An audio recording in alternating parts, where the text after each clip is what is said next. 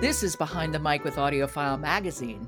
The publisher of AudioFile, Michelle Cobb, is with me this week, and we're talking plot twists.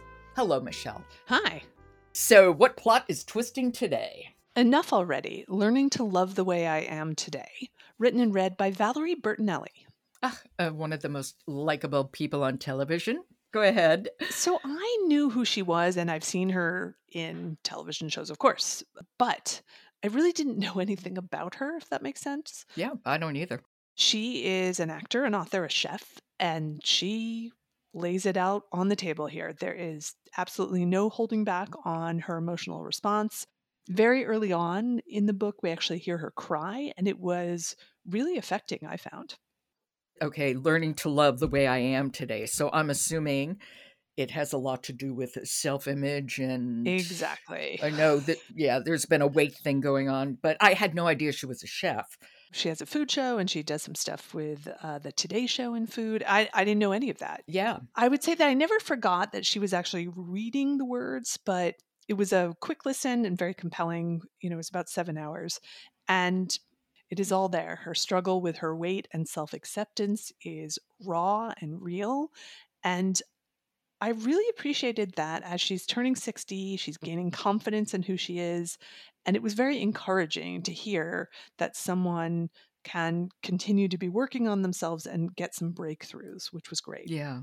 And what's the tone of the book, would you say? The tone of the book is a little towards the self-help side of Mhm. things, but it's very much based on 3 relationships. So the first is her relationship with food, which is very fraught. She's struggled with her weight and, of course, this ideal that Hollywood likes to place specifically on women about being super thin.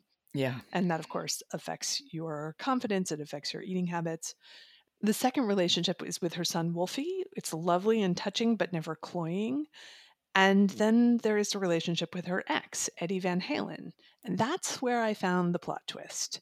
Okay. Because they have been divorced for a long time and they're still in each other's lives and, caring for their son, which I expected, but they care deeply about each other. And I really wondered if circumstances had been different, would they have someday rekindled their relationship? Now, they were both gone on to other people, and unfortunately, he passed away. Yeah.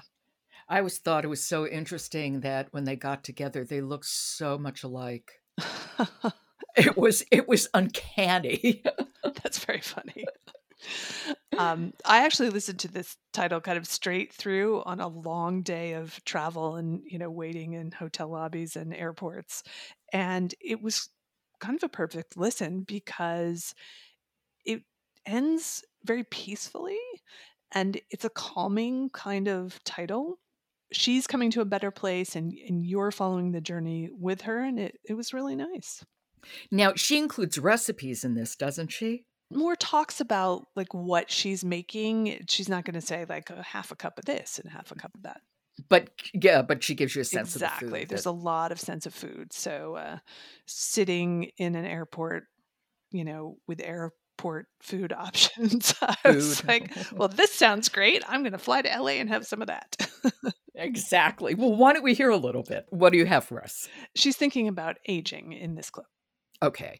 This is Enough Already, Learning to Love the Way I Am Today. It's written and read by Valerie Bertinelli.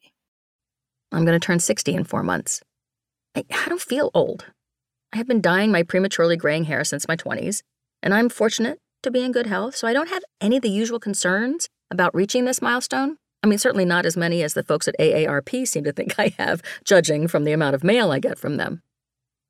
What bothers me about my life at this stage of the game is that I'm not happier. I wish I was as happy being me as Luna is being a dog. This thought hits me like a punch to the gut after I've gone back inside the house. I'm in my library, sitting in an obviously oft-used chair against the window. The sunlight streams in over my shoulder, providing warmth and brightness while I work on a crossword puzzle. I mean, this is heavenly. Until I lose my concentration, I put my pen down. A heaviness grips my heart and slows things down. Oh, hey, anxiety. I thought that was you. Coming for a visit? Okay, what do you need this time? I sigh and look around and think about where I live and how beautiful everything is and how long it's taken me to create this environment exactly the way I want it. This home is my sanctuary. So why is my heart hurting? Why am I anxious?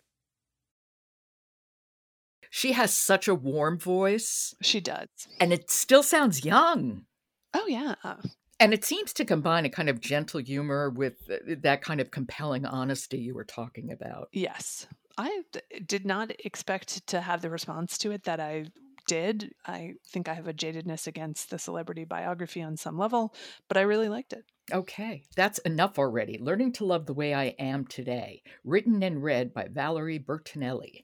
Thank you so much, Michelle. I will talk to you tomorrow. That sounds great.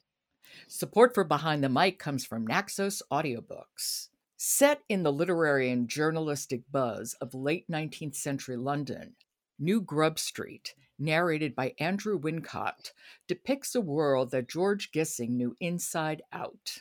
Elements of his own experience are diffused in various characters as he explores the sense of crisis for writers at the time, the gulf between aesthetic integrity and commercial success. The Times says, quote, Andrew Wincott captures the multitude of contrasted characters with consummate skill, unquote. And you can find it at naxosaudiobooks.com. I'm Jo Reed. I'll talk to you tomorrow.